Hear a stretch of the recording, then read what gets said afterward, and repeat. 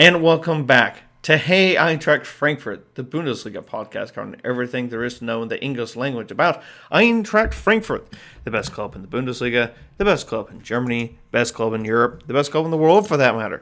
But we're a little bit biased. I am your host, Brian Sanders. You can follow me on Twitter at KCSGE. You can follow the podcast on Twitter. That is at HEFPod. Email the podcast, heyeintrachtfrankfurt at gmail.com. And, of course, follow us on Facebook. That's facebook.com/HEFPod for all the latest Eintracht information in the English language, all found in one spot. So, don't do this podcast alone. And with me today is Roman in San Francisco. Hello, Roman. Hey, what's up? I'm actually not in San Francisco right now. I'm still in Bad Filbel, but still, it's still going. I should have said San Francisco. Currently residing in Bad Filbel. We have Chris in Detroit who will be joining us in just a jiffy once he gets the connection back working. Love modern technology and their technical difficulties. I think we might have him back in the game in just a few moments. But Chris, it was Detroit, me welcome. last time. Hey, happy to be here. Yet. He is. There he is, Chris in Detroit. Looks like we finally got that connection back and working. Can we blame the dog this week? No, blame the work-from-home wife stealing all the Wi-Fi.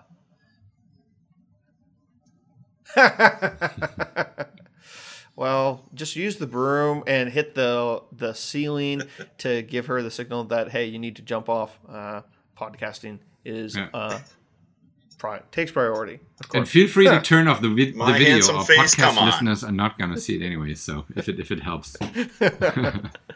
Yes, that is true. That is true. Okay, guys. So we had a very fun weekend. The Eintracht faced off in the early time slot against the reigning champions of Europe and Germany. That is Bayern München. We played at the Allianz Arena and promptly got thrashed. Well, let's be honest. There's no way you can paint this in too much of a positive. Let's be frank. So, what? Didn't I say there are like two outcomes of the game? Either it's going to be Lewandowski killing it at early stage, or we might have a chance. And I guess we all know which version turned out to be the one. Yeah.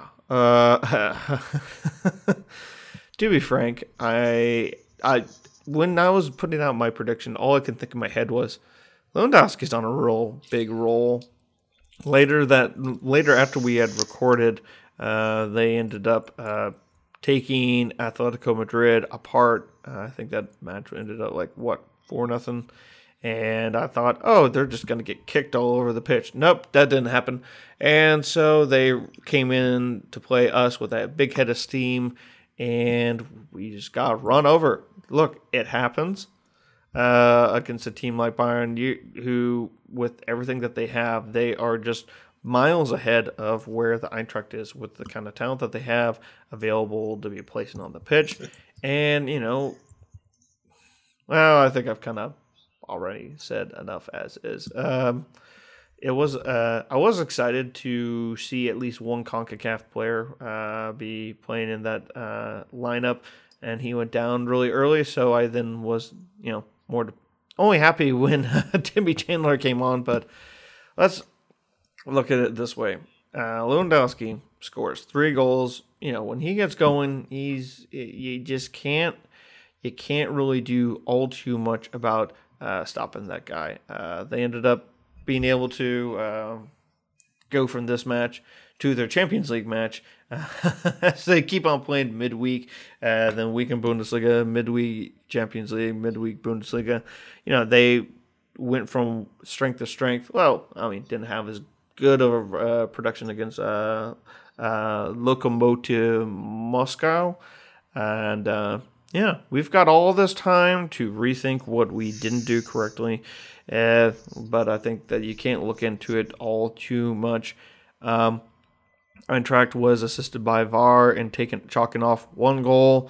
That kind of didn't help things all too much better. When we face these guys in an empty stadium, when when we had come back from the Corona break, I was thinking that, we might be able to nick one goal, might be able to nick another goal. We had a few opportunities, and sitting with some Bayern fans watching this match, they openly admitted that we were exploiting to a degree some of the issues that is there with Bayern, but, we just didn't convert them at the end of the day. Kevin Trapp didn't exactly have the best of days. I know that Chris in Detroit will try and protect him just a little bit, but I mean, been just 4-0. There's always it could have been just 4-0. That Bayern thing. I mean, once the dam breaks, once they get one, it's only a matter of time before there's a second or more. And you could see that we had a little bit of possession early. We were a little creative. And then Lewandowski happened, and then Bayern happened. And you knew, even when it was 1-0, 2-0, there was no chance. It was just them doing what they do.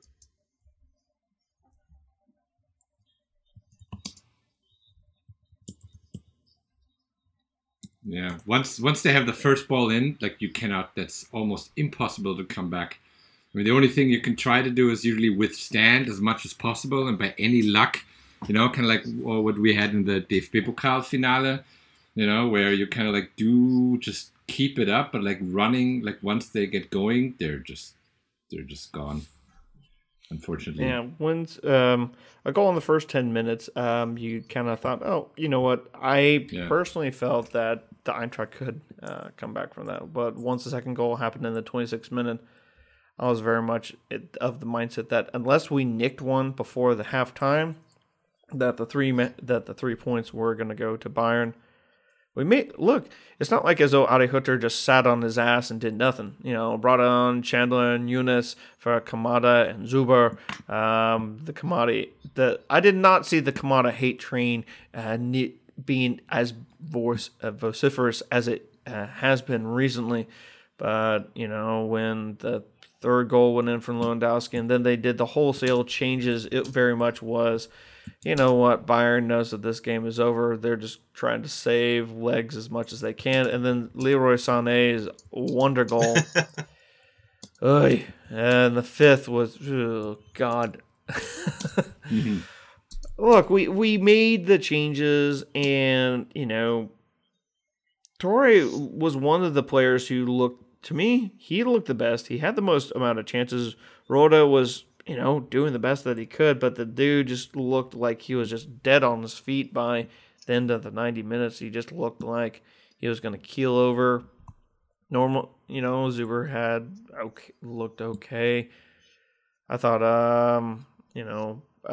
actually Da Costa, I think, showed why we should probably keep him long term, despite the fact that it seems like there's just this constant bickering on who's going to get the playing time, whether it be Torre, Da Costa, Chandler, because eventually Kostic is going to be able to come back. If Kostic was in there, and we'll get to Tuta in his starting debut for the Eintracht, which, talk about kind of scary thing to have to deal with. Abraham was out, and I knew that we have talked about our defense as being our weak point, and I don't think that it is entirely down to the defense.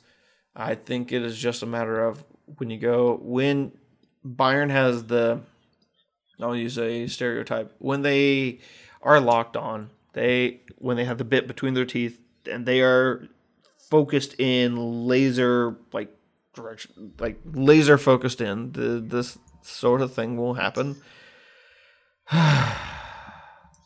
It just is what it is. I've talked way too long on this, and I'm just going to shut up and let Roman and Chris, you guys can just put your own stamp of disapproval on this. Yeah, well, as you guys know, I didn't really watch the game, and I went to a friend's place. Lucky you. Yeah, we did an outside trout smoking. So a friend of ours, he put out his smoking barrel from his grandfather, and we did a little bit of smoking session, fish smoking session. And it's very important to mention, and especially in California. So I brought my iPad. I was like, okay, so maybe I'm gonna put it on. But then, like, when the goal hit early stage, I put in my Eintracht FM radio, and yeah, I knew exactly. There's a good reason I didn't watch the whole game, or I didn't skip the trout smoking for the soccer match, and I was right. And I'm sorry, I can't really say about what's happening. But then, I also couldn't feel the vibe. I think like Bayern beating Milan before very strongly. They were just on a run. I don't think they were even too tired. So I think we just had like no chance. Even though, like I said, I didn't watch a single. I didn't even watch a summary or something. But it's just a typical.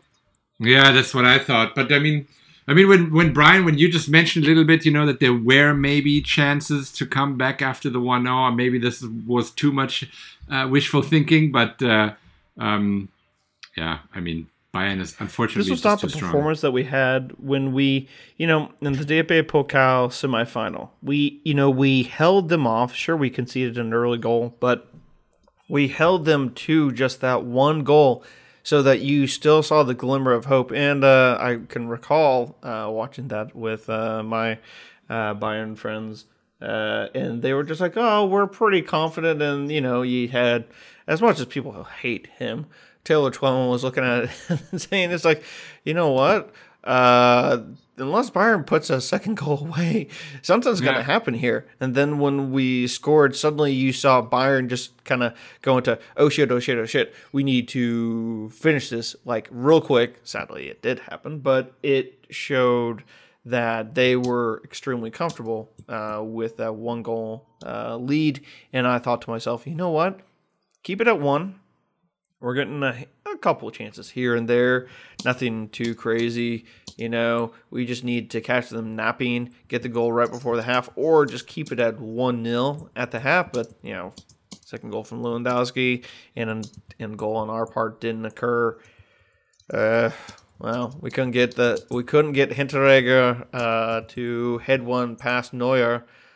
I mean, we can whinge about Dost just not running full pelt to try and put that tap-in goal in. Instead, Neuer clears it off the line. The obvious scoreline comparison was the Super Cup debacle. That compares very closely on the scoreline. Mm-hmm. But we weren't that bad today. On Saturday. It wasn't a great performance, but Bayern was the more talented team. We showed up from time to time. We just couldn't execute in their end when we had our few chances. So I'm not entirely upset about this. It is kind of what we expected, even if there was an extra goal or two there. I don't think anyone really thought we were going to go in there and handle control beyond the 40% we had either. So, yeah. Sure. So, yeah, Go and I also think, with the weaknesses that we've seen before, with our defense, how could that be solid suddenly against the Bayern offense? We've complained, against Bielefeld, against Cologne, that we're just not consistent enough in the defense, and expecting that suddenly we become this strong defensive line. Against Bayern, I think is it was maybe too much hope, and they can't turn it off, right? I mean, how the holes that we always create again, even against like teams like Cologne and Bielefeld, and like those holes, and Hertha as well, right? Those holes, they're just used by the Bayern squad, like donuts in a I don't know, in a cop police station, It's just Oh, wow. That's a great analogy. But look, at the end of the day, the world's best central striker, center forward, was on display. He got his 3 goals. And I'm pretty sure he's going to break Gerd Muller's overall scoring record. Going to probably break the single season scoring record. At this point in time, it's just a matter of, if he stays healthy or not. And as we've seen, Bayern was able to bounce this win, make that more than just a one-off. They defeated Atletico Madrid.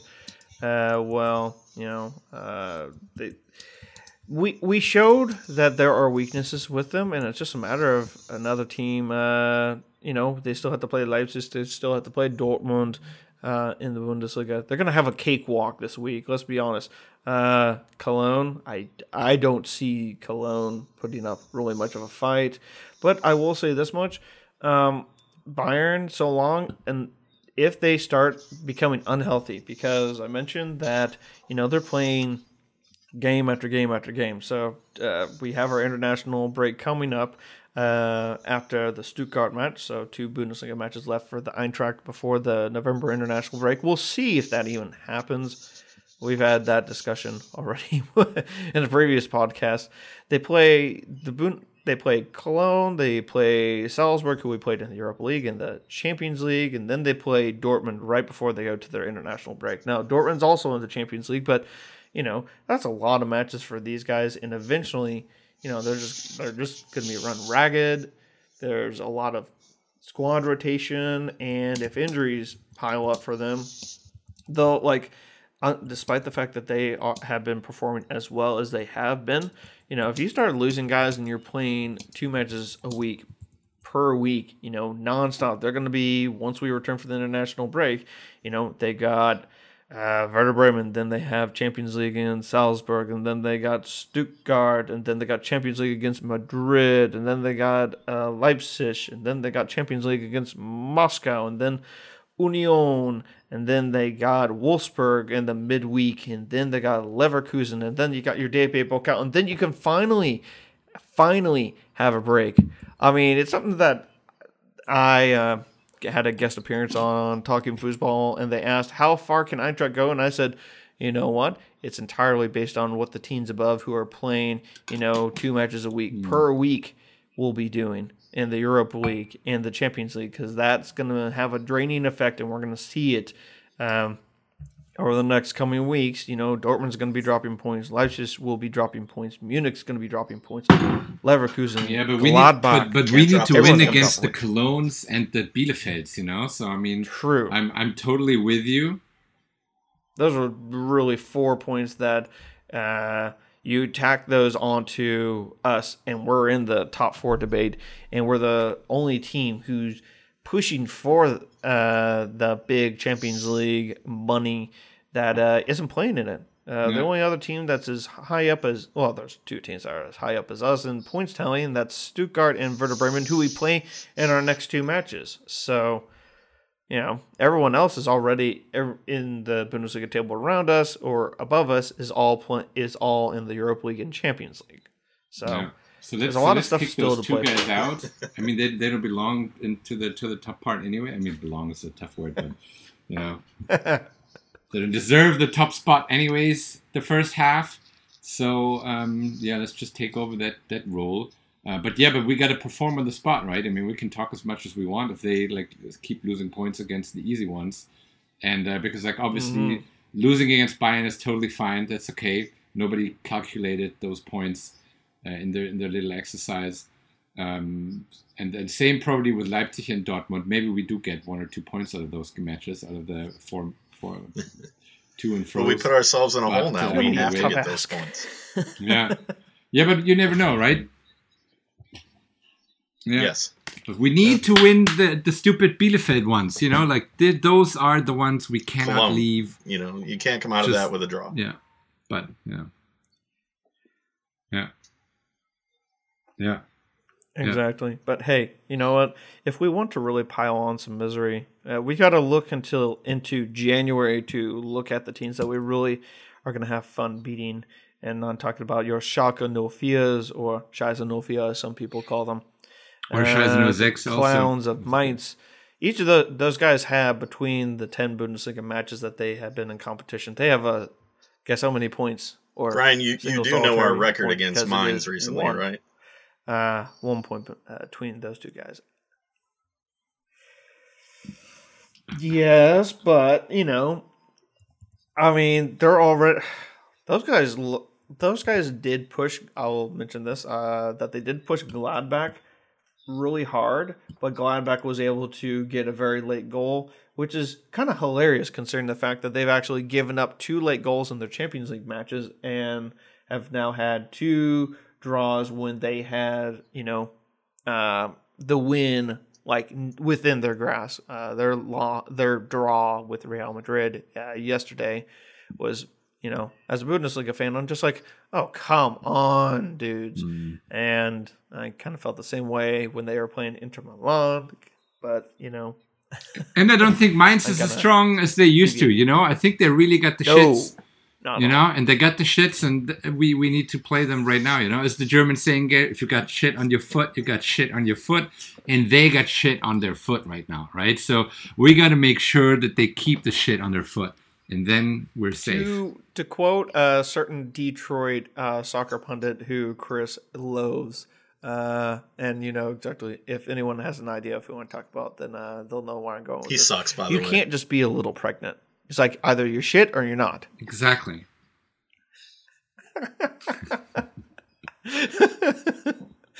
Okay. We've kind of started deviating from the kind of Bayern match, but I wanted to go back to it briefly because I wanted to talk about, since we were mentioning the defense, Tuta and his debut for the Eintracht and against a team like Bayern. With all things considered, I think he did rather well. His marking was he did pretty good in his marking. He was able to get back really quickly once possession had changed relative. Well, it was just the way that it was.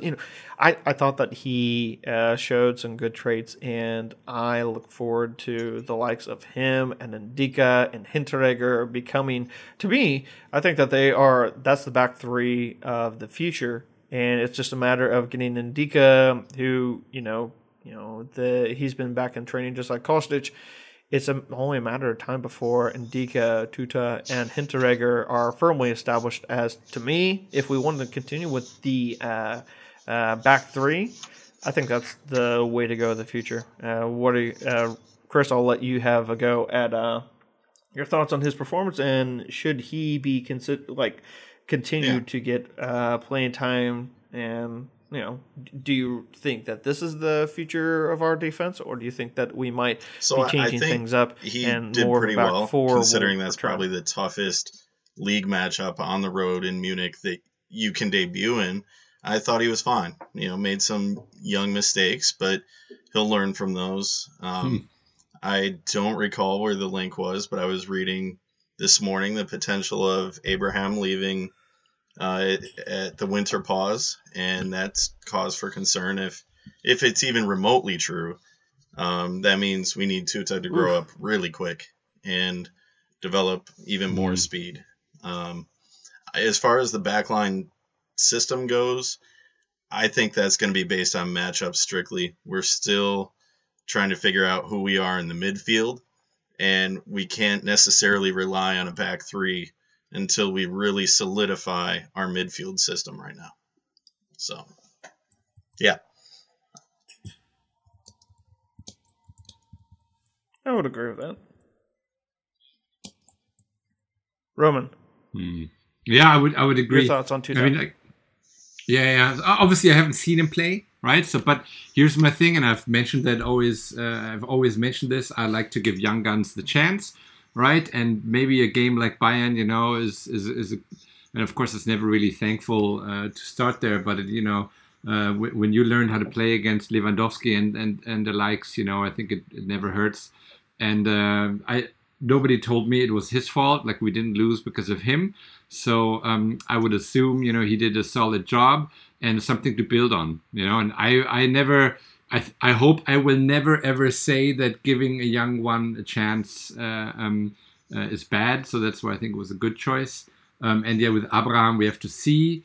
Yeah, I mean, there are the rumors, but the rumors have been last year as well, right? So if they have a good substitute for Abraham at some point, maybe it is Tuta, then maybe it's good. You know, let's have him get more play time, increase experience, and but either or, we need more people in our defense, right? I mean, Abraham is one thing. Hasebe is not the youngest as well, by the way, right? So, and I think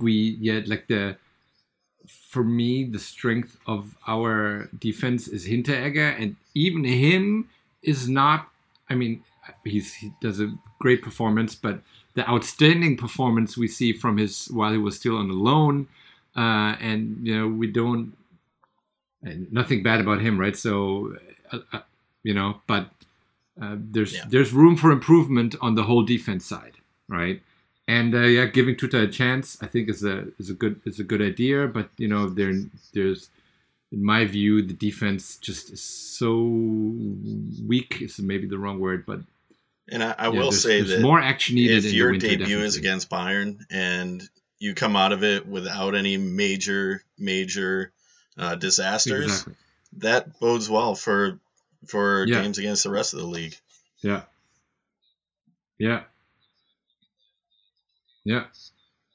And if I even look at the kicker score, like the grade, so they what they basically say, and he's got a 5.5. It's with Ilsanka the worst grade, but Hasebe a 5, Hinteregger 4.5. So it's not, it doesn't seem to be solid bad against Bayern. I think but here we go, right? At least it's something for the future. It is playtime, and as Chris, as you said, it's experience, and that's what counts at the end. Maybe we lost this match, but who knows how many matches we will win through the experience we made.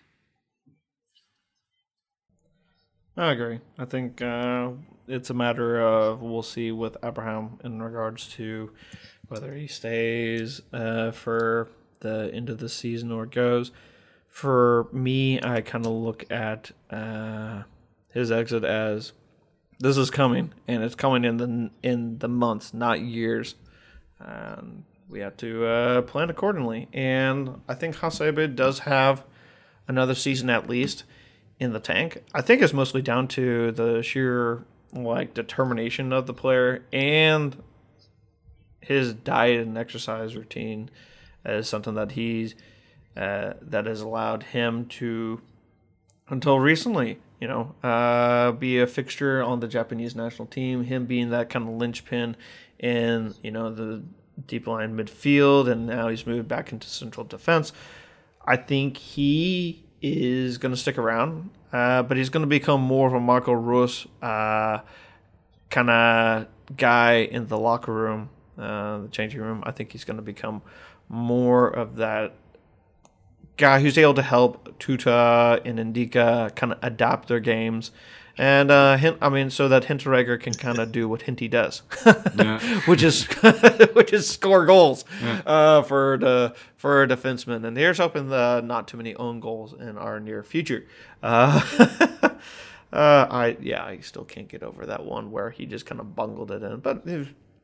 You know what? Love Hinty way too much to be way too critical of him. We kind of hinted on Ndicka and his return, but I'm really more excited for the fact that Kostic, now I still think that he won't make his return until after the international break, but, at the very moment that he replaces Zuber out on the left, and if you want to put Younes in a starting role, that is I just kind of anxiously waiting for that to happen, because you put him out there against a Werder Bremen, against Stuttgart. That is a kind of attacking threat that we've really been missing. And I look back to the Cologne match and thinking to myself, if we had Kostic, I think we would have gotten all 3 points in that match. There's no doubt in my brain that we would have been able to put him in there and we would have got the full points. Okay, sure, we didn't get it against Bielefeld, but not gonna lie, Bielefeld has since basically just been playing non-stop, 10, 11 persons behind the ball. And, first match of the season, we come up against someone like that who can at least hurt us in return because, was it 1860? I mean, they sort of threatened us, but not really. And I think that was a real proper wake-up call. And I do think that, like I said, the 2 points dropped to Cologne would not have happened if Kostic was there because we would have gotten a second goal. Somewhere, whether it would have been in the first half or the second half, I think we would have had a greater clear-cut opportunity to have gotten that second goal, gotten that winning goal. But, hey, we do what we do, which is be the moody diva. Yeah, but it kind of shows like some deficits, There's a difference, I think, between typical, let's say, we didn't make it, or just annoying, or, it wasn't in that day, I think it just shows two big deficits, right? And this is something we need to control, right? And deficit number one is the creativity on the attacking side, right? Like if we need to grind down a team, we need to be able to create more chances, right? I'm not even saying score, right? But like even against Bielefeld and Cologne, right? Like our chances were just so bad, like so little, and that's what we need to do, right? Like if the ball doesn't go in and we kind of even lose whatever by a stupid chance, I don't care, but like this miss of creativity, that's what in the offense side, that kind of what disturbs me and what needs to be worked with. And the other thing is just like in the defense, the holes that every opponent can poke, right? And and that's what these two games showed, and that's what I hope they work on and we can turn off, because otherwise we're going to play the same. It's predictive. Unless we are like fortunate for like a penalty or something.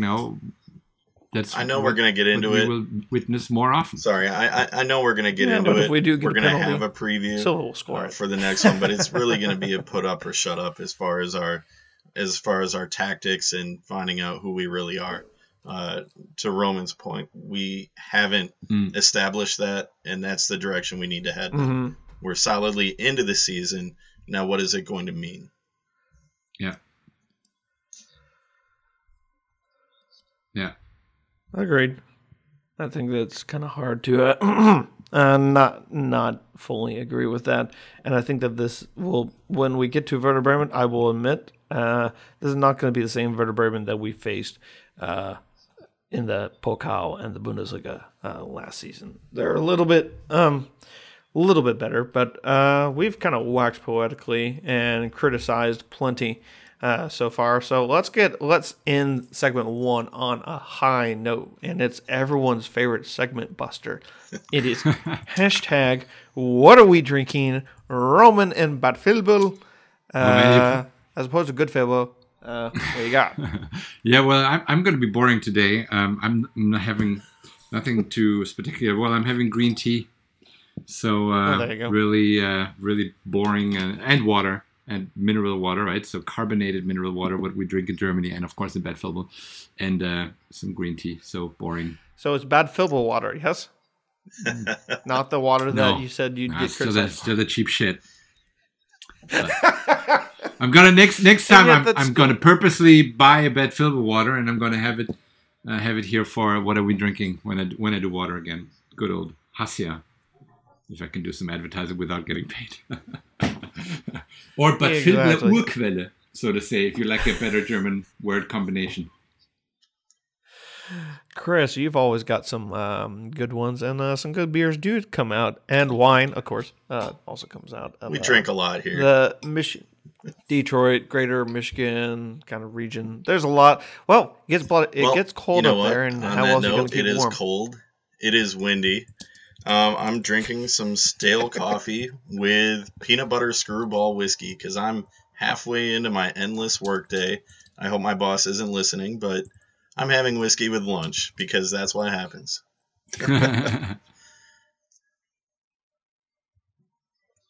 Fair enough on that. All right, so I've kind of been drinking all my Marzens out, but for the first time in a long time, I'm kind of changing things up just a little bit. So I recently got a bottle of this stuff from my local shop. For those people who are the hockey fans amongst us and pay attention to Barstool Sports at all, there's this drink out there that one of the guys created on the Spit and Chicklets podcast called Pink Whitney in connection with New Amsterdam vodka. And it is pretty good. I'm not the biggest vodka drinker, but this this pink lemonade flavored vodka, it goes down pretty well. So Pink Whitney, if you're able to get a hold of it, give it a go. They come in the small bottles, like little shooters as well. So, but I kind of went on the big one, and it's already halfway gone. Not just like good disclaimer. Not just from today. Granted, should specify that just a tiny bit. Yeah, disclaimer. I haven't been drinking all day.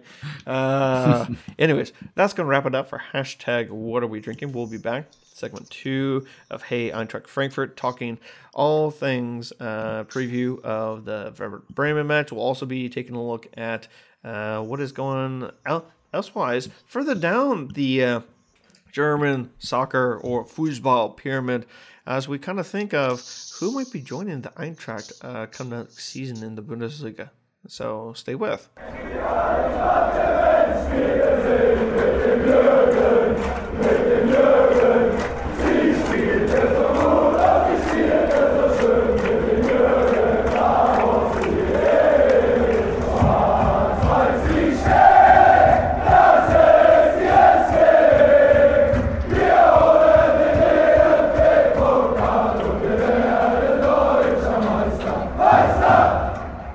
And we're back, segment 2. Hey, Eintracht Frankfurt, talking all things Eintracht and a little bit more on the side. So I will reiterate the confirmation that there are going to be no fans being in at the Waldstadion when Eintracht takes on Werder Bremen.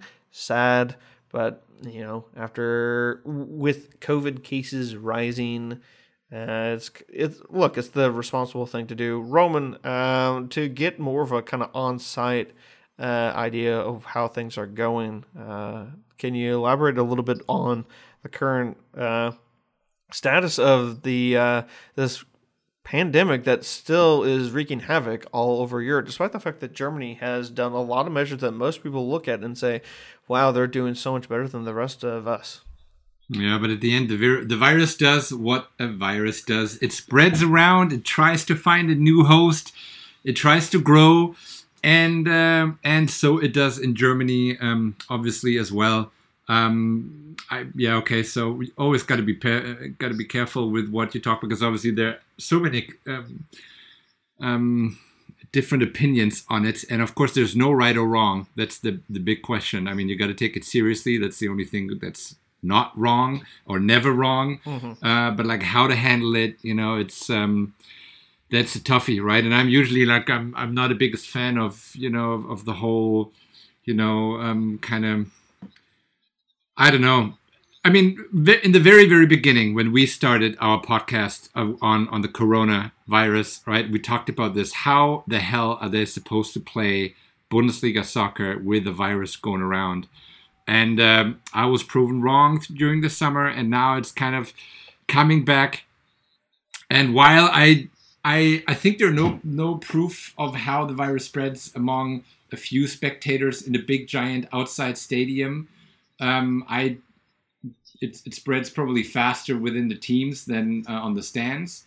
But we will see. I mean, I totally get it that the government doesn't want people to group together and watch and spectate a sports game, while on the other hand people have to stay home and and while maybe elderly or sick people are in fear, you can't. But then the question is, what is respect and what justifies certain things? But yeah, anyways, let's not get political here. I think it will just get worse, right? Winter starts in Germany. People are more inside. Young people, obviously they meet in school, they meet outside. Grown-ups do too, work-wise. People still go to shops, and restaurants are still open so far. I think they might think about closing them. So I don't know. It's just weird. But definitely there will be no spectators in Germany in the whole month of November for the Bundesliga. This, I think I'm pretty sure. At a local level, for the local football, the Hessian Liga, has that also been put to a halt? So far it's still I think it's still limited to 100 people. But who knows? I mean, like today... Isn't that how many folks usually are there, Roman? I think it's a little bit... Yeah, roughly. Let's put it this way. They won't have a long waiting line. And I think many will just not go anyways, right? Because like also there are lots of many elderly people who watch these games. I think... I hope I'm going to be able to watch one of the games. I need to check next time when Bad Filbel is playing. But... things are changing so quickly, right? And right now, the whole atmosphere is about more closing down stuff than opening up. You know, like in the summer, it was more like, okay, what can we open up? What can we start? And now it's just the opposite. You know, what can we close? And what do we need to close? And yeah, it's going to be interesting. But yeah, it's going to be interesting, especially next week after the election. I think there'll be many changes in both ways. You know, either or, whoever wins. But people are so fragile with moves right now and what to do. Obviously, I would like if I were to be reelected in a week, I would not do bold moves right now, right? As they're doing them right now all over Europe. Yeah, it doesn't make me happy to kind of hear these kind of news. And you know what? At this point in time, I think, look, whatever keeps people safe. Keeps people whatever keeps the casualty list down. And my family of late has, it's hit us as well. So it's something that I think affects all of us, and we hope that we hope that the cases will come down again because people will take it seriously. And here's hoping that everyone who's an Eintracht fan, if you go out to an establishment to watch the Bundesliga, to watch the Eintracht, to watch Eintracht versus Werder Bremen, be smart about it. Yeah, I think that's the secret word. People have to be smart, right? And when you are, the more you are in connection with elderly or sick or predisposed people, be as smart as you can and try to limit wherever you can, right? And I mean, yeah, that's what we got to do. Be smart about it. Indeed. So, in case anyone is wondering what's been going on in the Hessian Liga, the team who won it most recently was Kassel. So they were able to get promoted into the Regionalliga. Big old mess that thing is, because there's still the case out there for Schweinfurt or the Türkgücü München. That's a big old mess. But anyways, we're glad that some matches are being played, and here's hoping that Bad Filbel will be able to figure out what it takes to be able to move up the table, because that would be tough. The present time that promotion looks very unlikely, I think, man. Yeah, well, promotion, we don't talk about this, and we need to fight relegation here, But yeah, this is not the Bad Filbel, the FV Bad Filbel podcast. No, it's not. The big fish from there has been promoted, and we'll kind of go into what the Bundesliga table currently looks like. Currently in first is Leipzig, still unbeaten, and so they have 13 points, while München and Dortmund both are sitting on 12, and then there's a 3-point gap to Leverkusen on 9, and then there's a hodgepodge, a 4-team jumble of Stuttgart, Gladbach, Bremen, and Frankfurt, all on 8 points, and then trickle-down effect, and then there's kind of a drop, kind of like as you go 1 point down, there's a couple teams, 1 point down, another couple teams. 14th is where Bielefeld is. The one draw against us and their win against Cologne gives them 4 points on the season, so it has them on 14th. Hertha Berlin still stuck on 1 victory and 4 defeats. The one victory being against Werder Bremen, a 3-1 victory. So here's hoping that we get that. And then you got Cologne on 2 points, 1 for Schalke and none for Mainz. Not going to lie, that's for the teams at the bottom. That is pretty rough going. And, even if Cologne was on 1 point, that doesn't really, it's so bad. It's so bad down there. Before we kind of move on, any thoughts on the Bundesliga as a whole? Just kind of where we're at in the season. Because look, yeah, sure, it's only 5 matches in, and things can change. We know this. There's 29 matches still left to go. And for the teams playing in Europe, and when I say that, that means Hoffenheim and Leverkusen, who are participating in Europe. The Leverkusen kind of showed pretty good stuff against a Ligue 1 side, and their victory. And Dortmund has, their first Champions League game was pretty shit. Mönchengladbach has had 2 misses. Munich has done pretty well. Leipzig looks pretty good too. So,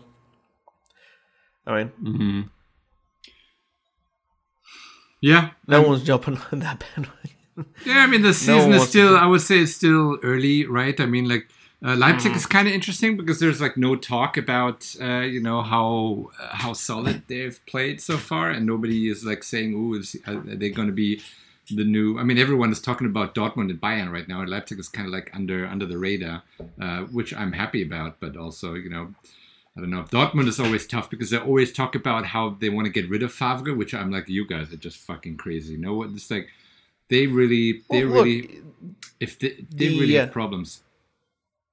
The Klopp era, when they had their 2 titles, their points tally didn't even crack 80 points, and yet, they've actually been earning more points per match under Favre, and they're more pissed at him because they're like, oh, but we're not winning the Bundesliga. Well, no shit. When you got a team like Bayern who's putting up 80 plus, 90 plus points in the context of the entire flipping season, it's more about making sure, it's more about everyone else taking points off of Bayern than necessarily, yours, where I think they had what was it last year? A draw, and then they got beat, or was it? No, it was 2 losses. They picked up 0 points against Bayern, last year, and that's why the championship went to them in the previous season.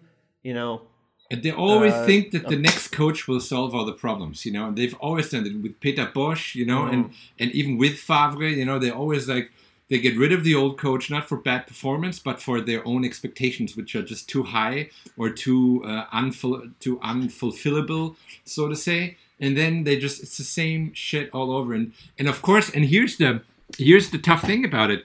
As a coach, you cannot work professionally if you don't feel being backed by everyone, right? So all the weakness, so to say, that you can say is shown by Dortmund is, I would say, self-inflicted, right? It's the backstabbing from the whole area around Dortmund that kind of makes the coach and the team weaker and gives lame excuses for the team if they do not perform or whatever, right? And that's what I think is the worst. Well, I look at Dortmund as, obviously the second highest performing club in the last decade here, but yet they let the second leading scorer of the last decade in Aubameyang leave.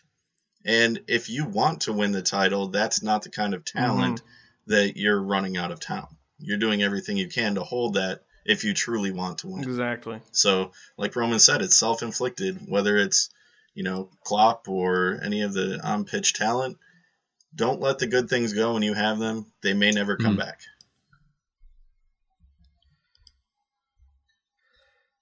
Yeah. And then if you do this, right, because you can't keep those guys, which is also okay, right, if you have to take the $100 million off the table, but then don't complain that the coach doesn't, put in the best team of the century, or of Europe on the pitch. Nobody's going to luck into beating Bayern in the table.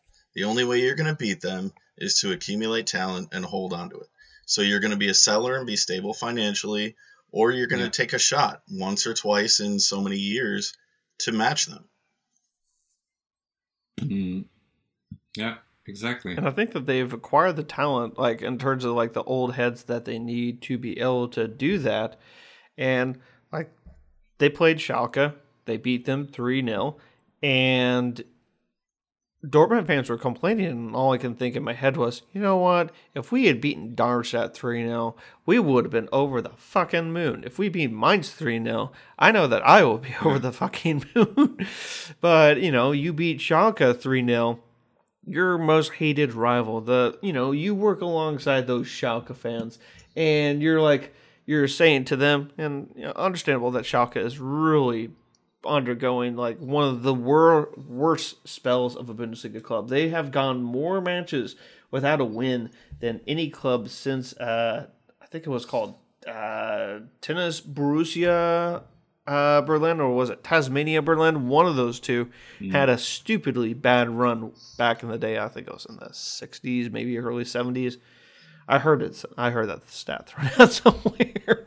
But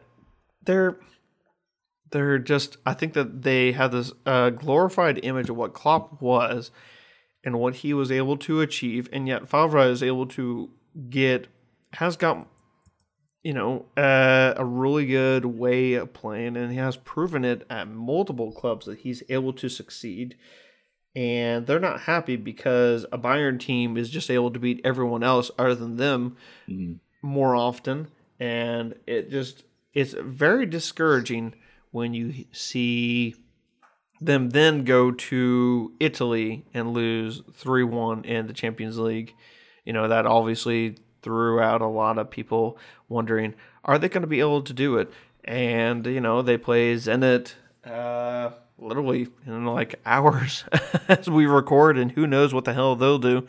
It's a question of what are they going to do on Halloween Day when they face up against Arminia Bielefeld. That'll be at the same time as Eintracht versus Bremen, but you got to kind of wonder, they got Zenit, who don't have their top striker. It's a really difficult team to play against, though it's not currently, from what one person has told me, it's not that super cold vortex that Russia kind of turns into in November, so it's at least manageable. You got Bielefeld in the Bundesliga, and then you got Brugge from Belgium, and then you got Munich. Really, right now for them, this is the moment where they can prove that yes, we're going to be fighting it out for the title, or we're gonna be looking at Bayern and thinking, well, it's better the you than Leipzig, because that's what we're almost looking at. And Julian Nagelsmann takes on Manchester United, and that team is Leipzig's going to come away with a victory in that, and everyone is going to be taking note. And that's the coach that Dortmund wanted, and yet they didn't get, and now they have Favre, and they're complaining about it. There's no helping this big Bundesliga club. But how about we think glowingly about who might get promoted to the Bundesliga, because there's a lot of teams that we like, a lot of teams we don't like who are further down the table. Let's go a division below. And there are teams we don't like, but we kind of respect and wouldn't mind if they come back up. Exactly. Guess who? Take a guess, guys, at who is at the top of the Zweite Liga standings. Well, nobody would have ever guessed that one. That's a rare surprise me. I haven't looked. Occasion. Right. Okay. Hamburg. HSV. Yeah. 15 points from 5 matches played. Yeah. Unbelievable. Wow. Yeah. But here's my theory about Hamburg. Dinosaurs are back. Yeah. So Hamburg is always like the funny. And I don't mind the fact that the dinosaurs might return. I think that we have really missed out on them being a part of the Bundesliga, because that's 3,000 to 5,000 traveling fans per every single match. And what are you going to replace them with? The 200 that show up from Augsburg or Wolfsburg? No, thanks. No, they're good for the league. Yeah, I would agree. But that's me. Yeah, absolutely. We need them back. And I mean, they're not.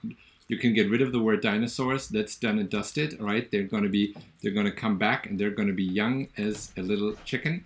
But yeah, I'm glad they're coming back. But I don't see, the thing is with Hamburg is it's not yet. It's the typical thing. They usually start well in the season, and then the good old Hamburg thinking comes through, which means they think they're unbeatable. They think they're the coolest people in the world. Now they're going to start partying again on the Reeperbahn, and they think they are the best team in Europe, and that's usually when it sucks, right? So the coach got them really well under control and kind of like lowering expectations and keeping their minds sharp.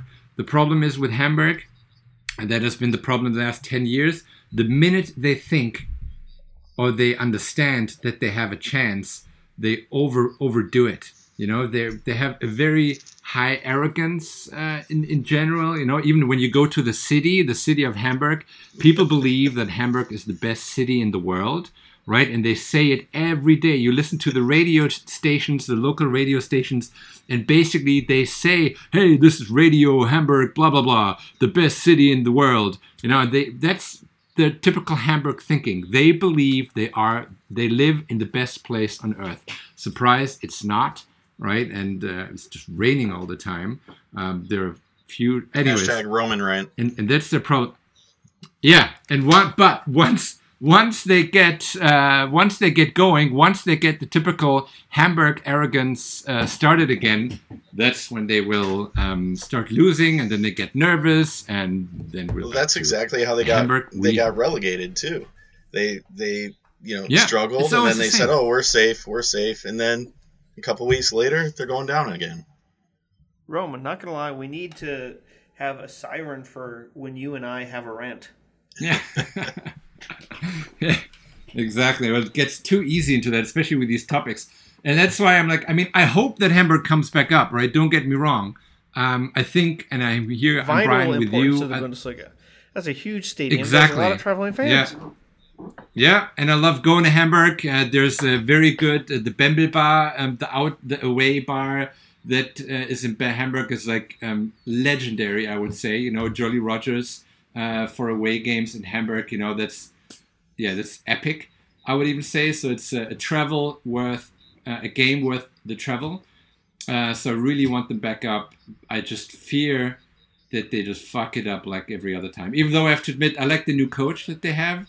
Tjörne, or I don't know how to pronounce his name, but I think Tjörne, and I think he's the right person for that mission, and I hope he can control them, because like if they win 2 more times, I'm telling you, they're going to start freaking out again. Another advantage actually for them is that they do not play with the supporters, because they are the one that drive this insane arrogance, or you know, like the certainty, like we're the best, we're the coolest. Yes. So without the supporters, maybe they can focus on having the better players and playing the better games, which I believe they had the past 5 years, right? I mean, they should have been promoted. Agreed.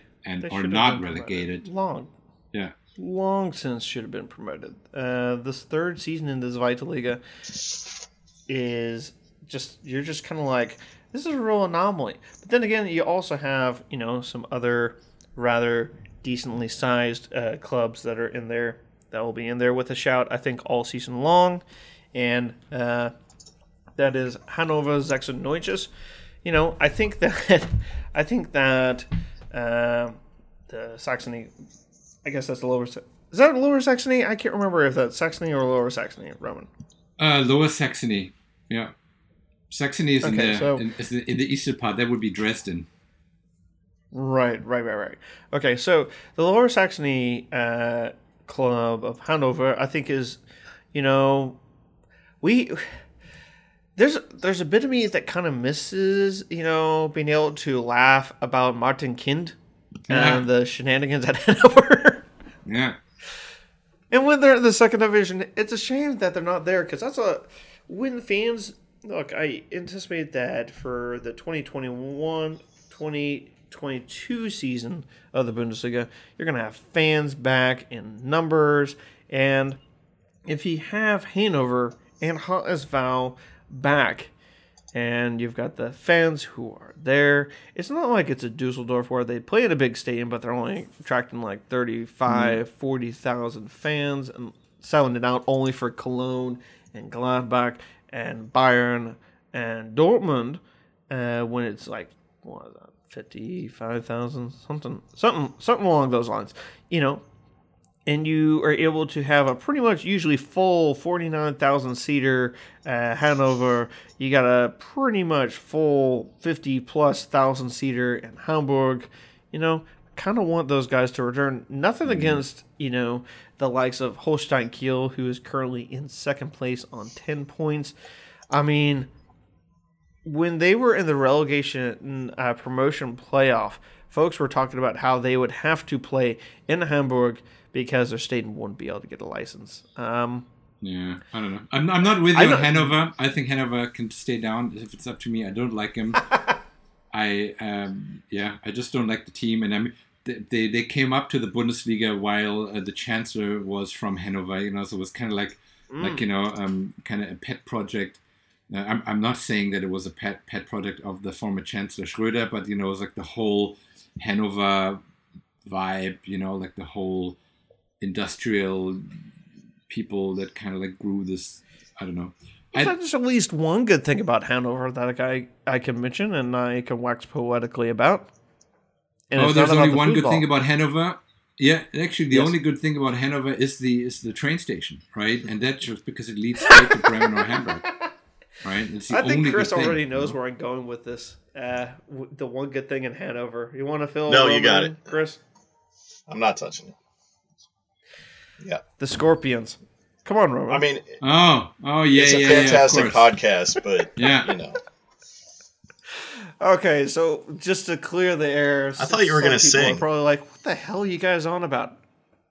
Yeah. So it's time for a Wind of Change. There's this famous song by the Scorpions called "Winds of Change," and there was a podcast that got put out about it because there was this New Yorker investigative journalist who heard a rumor from a member. A former member of the CIA, who said that the song "Winds of Change" had, been promoted, been put out actually by the CIA, and so they went to all these people, started talking to all these folks from the CIA, and they're like, no, this is some of the subtle stuff that the CIA would do back in the day to try and do whatever they could to undermine the USSR. But when it came down to them actually interviewing the lead singer from the Scorpions, oh God, I'm now blanking on his name. God, help me out here. Scorpions lead singer, and I forgot his name now. Put me on the spot. Yeah, exactly. Thinking like there you go, Klaus Meine. Yeah, there exactly. we go. I got there in the end. And so they sat down with Klaus, and they tell him the story and the rumors of it. And Klaus is like just kind of entranced by this and just thinking, "Oh wow, really? Oh wow, really?" He never totally denied it. He denied it. He also was able to point out that, I wrote down the lyrics to the song, and it's dated, and he then turned it into a museum where they are currently on display, and it kind of killed that little vibe. But at least in terms of the writing of it, definitely was. It sounds like it was more on him. But Americans like a good conspiracy theory. It's a lovely conspiracy theory, and yet in Russia they're like, oh no, this is something that the governments, of course, would come out with. But anyways, Roman, you're probably just like your ear is blown back by the idea that "Wind of Change," was written by the CIA. But anyways, it's a. I think if a song was written by the CIA, listens to it. If a song was written by the CIA, it would be David Hasselhoff looking for freedom. But that would be. Oh God. That would be. I would say the better story here, right? Because if there is one person who had a good concert with a jacket full of light bulbs, like real actual light bulbs, at the Brandenburg Gate, that would be David Hasselhoff, right?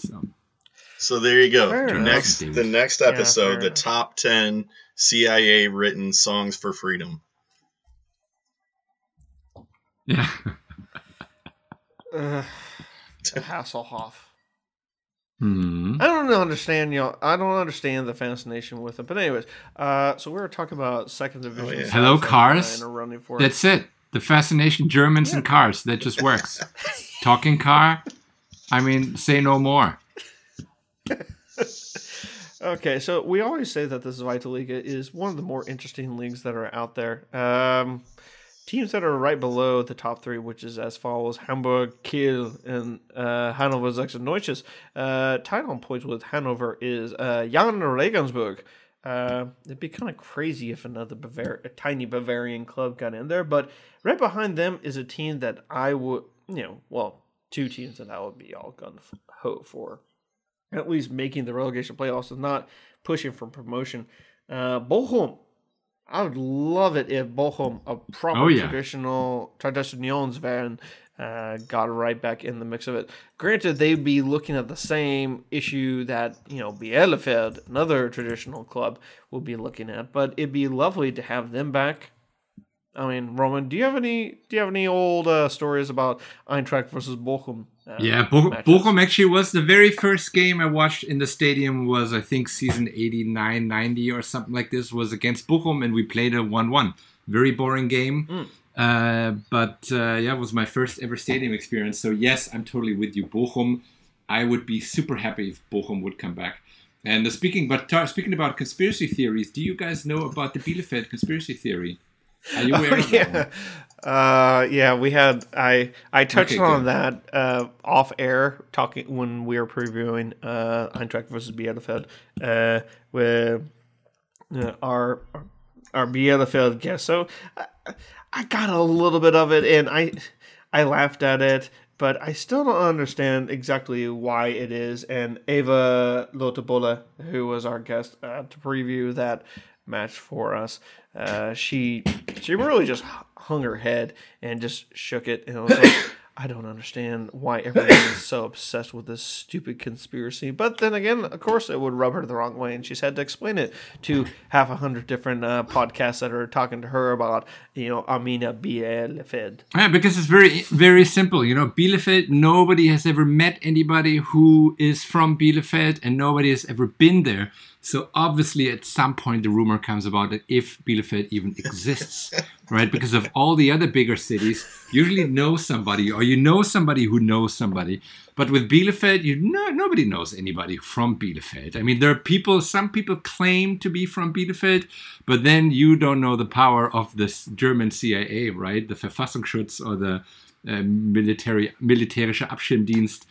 Or the BKA, they can come up with these things. So there's no real proof, really, whether Bielefeld really exists. And then, of course, there's the soccer club, which I think it's just, also just supporting the conspiracy theory.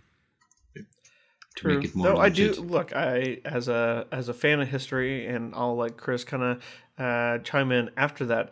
The sheer fact that when it does come to Bielefeld, who we had our 1-1 draw in match day 1 with, I do like the fact that their name derives from the leader of the German, quote, barbarians, who defeated the Roman army in the Battle of the Teutoburg Forest is where they get the Arminia of the club's name from. So, I mean, Chris, I'll just kind of let you take it from there because I probably just bored everyone senseless with that useless information. I'm trying to figure out if this is the German history podcast or the German conspiracy podcast. But either way, I'm enjoying it. Oh, we love having fun with this. Just saying. And in case anyone's wondering who's in the relegation zone or at least fighting against it, the fellow Hessian side that we would love to play against and beat, and for no other reason other than to play and to beat, is Darmstadt. They're in 12th place. They still have a match to play against Osnabrück. So who knows whether they'll be moving up, moving down, do that. But the most recent Bundesliga relegation decided in Fortuna Düsseldorf is actually in the relegation playoffs position. Karlsruhe and Braunschweig are kind of all stuck on 4 points, with Würzburger Kickers down at the bottom, who came up through the. I should point out that I said we would touch on the third division, and here we go. The third division was won by Bayern's reserves. And go figure, there's another Munich team at the very tippy top of that division. They have played, for the most part, 7 matches per team. Not everyone, but currently in promotion, the promotion slots, and at least on 14 or 13 points, which is kind of where the top 2 teams are on 13 points, where 3rd to 6th are. You got 1860 München. Rather, in my eye, a traditional team.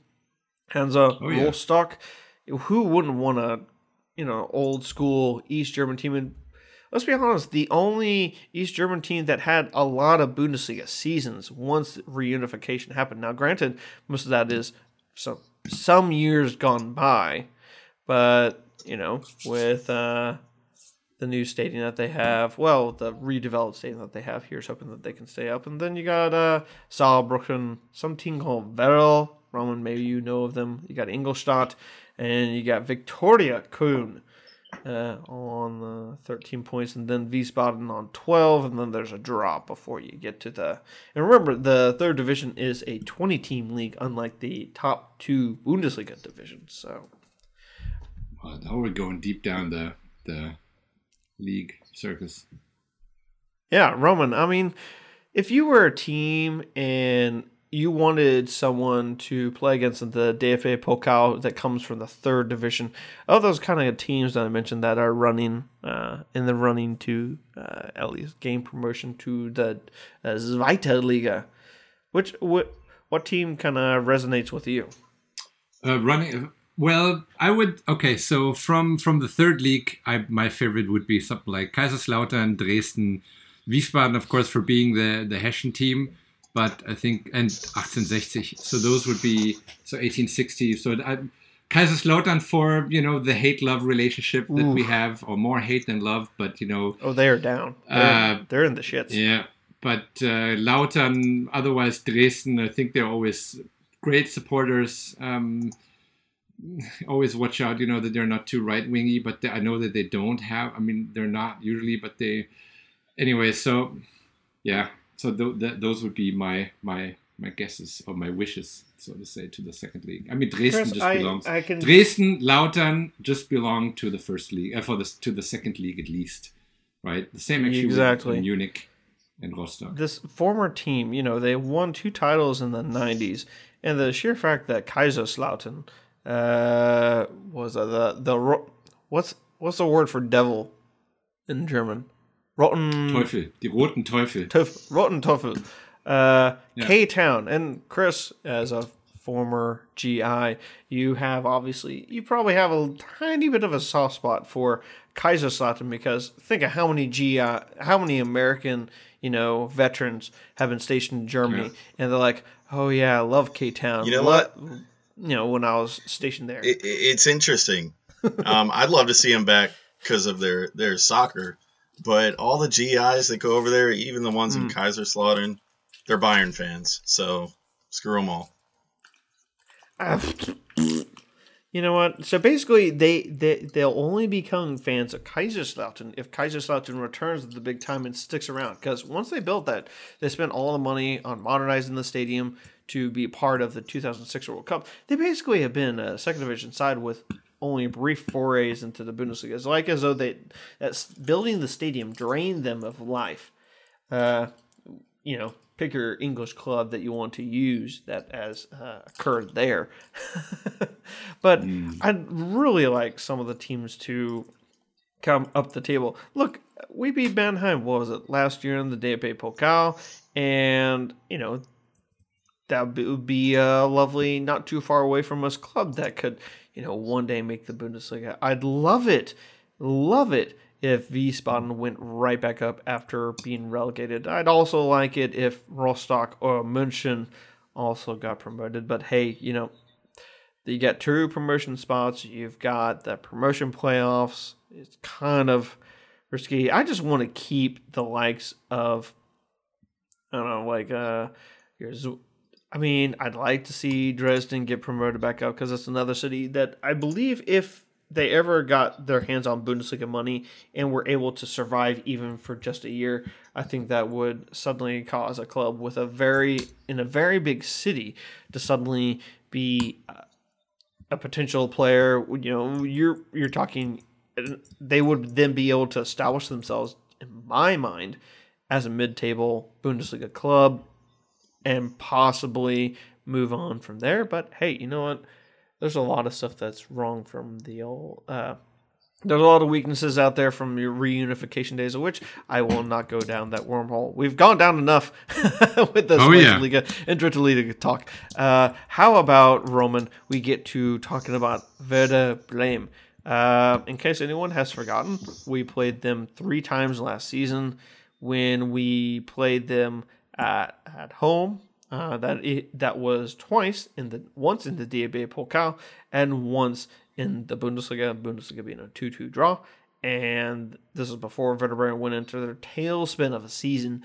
And then we beat them in the Pokal to go, I think that was the quarterfinals that we beat them in. Well, Brian, the good thing is you got lucky here because I got to drop off in like a few seconds, so I'm going to be quick on Bremen. But of course, I studied in Bremen, so I would have a lot to say about it. But I keep it short. We're going to have a sweet win of a 3-2-0. I think they just come to the perfect time. I hope that the Frankfurt squad will want to show a reaction to the Bayern game, and hopefully they have some solutions to some of the some creativity in the offense, and I don't believe Bremen has like the kind of defense that can really hurt us. And they will try. They're like in this medium position, where they will try to make a game, and they will fail against us. So I would say it's a nice 3-0. They will be saying, to use the quote from an Adam Sandler movie. Yeah. Which you can pick out that one rather easily. Oh no, we suck again. Exactly. So something like this. So yeah, with this prediction, I am very sorry, but I have to drop off, and we'll talk Roman, next week, and then hopefully the landscape of the world. Yeah, and then we'll be talking maybe probably on election day, right, or day after election or something like this. So will be fun. Well, gosh, cool. Alrighty, guys. Talk to you guys later. You got it. All right. Bye, everyone. We thank Roman in Bad Vilbel for his wonderful analysis on this yet another Hey Eintracht Frankfurt podcast episode 144. Like I said, we had gone down more than a few rabbit holes that put us in rather weird spots, and yet here we are. Eintracht versus Werder Bremen is going to be shown on ESPN Plus in the United States. Chris, you and I are going to be really excited. Now, look, in Kansas City, I normally go to the Kansas City Beer Company, BIER, because they put the I back in beer. And there are more Bremen fans in my local municipality than there are Frankfurt fans. I find that really insulting. You need to work on your recruiting. But you know what? I'm able to deal with it. Hey, now. Look, there's 5 of us. There are just 6 Bremen fans, and they're all adults. But at least we got at least one kid who is running around in a Timmy Chandler jersey. There you go. That's how it starts. Gotta start them young. You can attest to that. How many folks have come through the North Guard, have joined the North Guard over the last couple seasons to start supporting Detroit City FC? Look at how. Yeah, exactly. I mean, I'm not saying that Werder Bremen is going to get relegated and become non-league in the blink of an eye. That will take a lot of doing, and their 8 points that they've earned this season so far have been well earned. So an interesting thing about them, they did not lose either of their 2 most valuable assets after escaping the relegation playoff, which you've gone through that in the physical sense. That's a lot of your livelihood that is sucked out of you as you're at the match. And yet Werder Bremen is at the higher end of the table. It very much reminds me of Eintracht of 2016, 2017. They had very little money to use. We sold off a couple players, and we're just kind of running on steam. Do you see Werder Bremen in that same limelight as us, or do you see them as, they just hit the right teams at the right time, and here they are? Well, it might be a combination of both. They have one loss through 5 matches, which I think would shock anybody given just how poor they were last year. So they're definitely playing better. They're taking the points they should, and they're earning some points they shouldn't. Even against Freiburg and Hoffenheim, even though they're lower in the table, they're taking those points from clubs that I think have more talent. But I think they're a little bit of a fraud in the sense that they don't have a lot of goals, 7 or 8, I think, but yet half of them come from one striker. So Nicholas Füllkrug. Yeah, I think it's a little bit of a Rashica, who we thought was going to be sold. Yeah, and I think it was Leverkusen who forked over 20 million, and Bremen said no, 25, and they said no, and he has not really featured. But I'll point out, Werder Bremen so far, their one match that they have scored more than one goal in was a 3-1 defeat of Schalke 04, and Schalke was down to 10. Brian, you and I could score 3 goals against Schalke right now. Well, yes, I think we could. Weirdly, if I strike the ball the right way, I'm very right-footed. If I strike in the right way, left-footed, that thing's going in. That's all right. I'm left-footed, so like we got both sides covered. A rocket. God, some folks, anyone who's thinking of turning off, please don't. There's a lot more to follow when it comes to the Eintracht. Werder Bremen, just to kind of give an idea of their one loss, was the 4-1 loss to Hertha Berlin. I said 3-1 earlier. I stand corrected. That was a loss on match day 1. They have not been defeated since. They've beaten Schalke. They've beaten Bielefeld, which, I mean, I actually watched the Bremen-Bielefeld match just because I was like, how the heck did they do that and we didn't? We thought Eintracht versus Bielefeld was ugly. That was jumping from the tallest part of a tree, the ugly tree, and getting hit by every single branch coming down. It was bad. There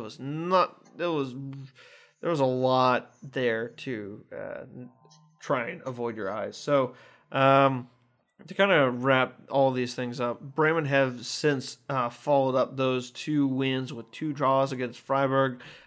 I think that was kind of well deserved. Hoffenheim, I think that they could have won it. They also could have lost it.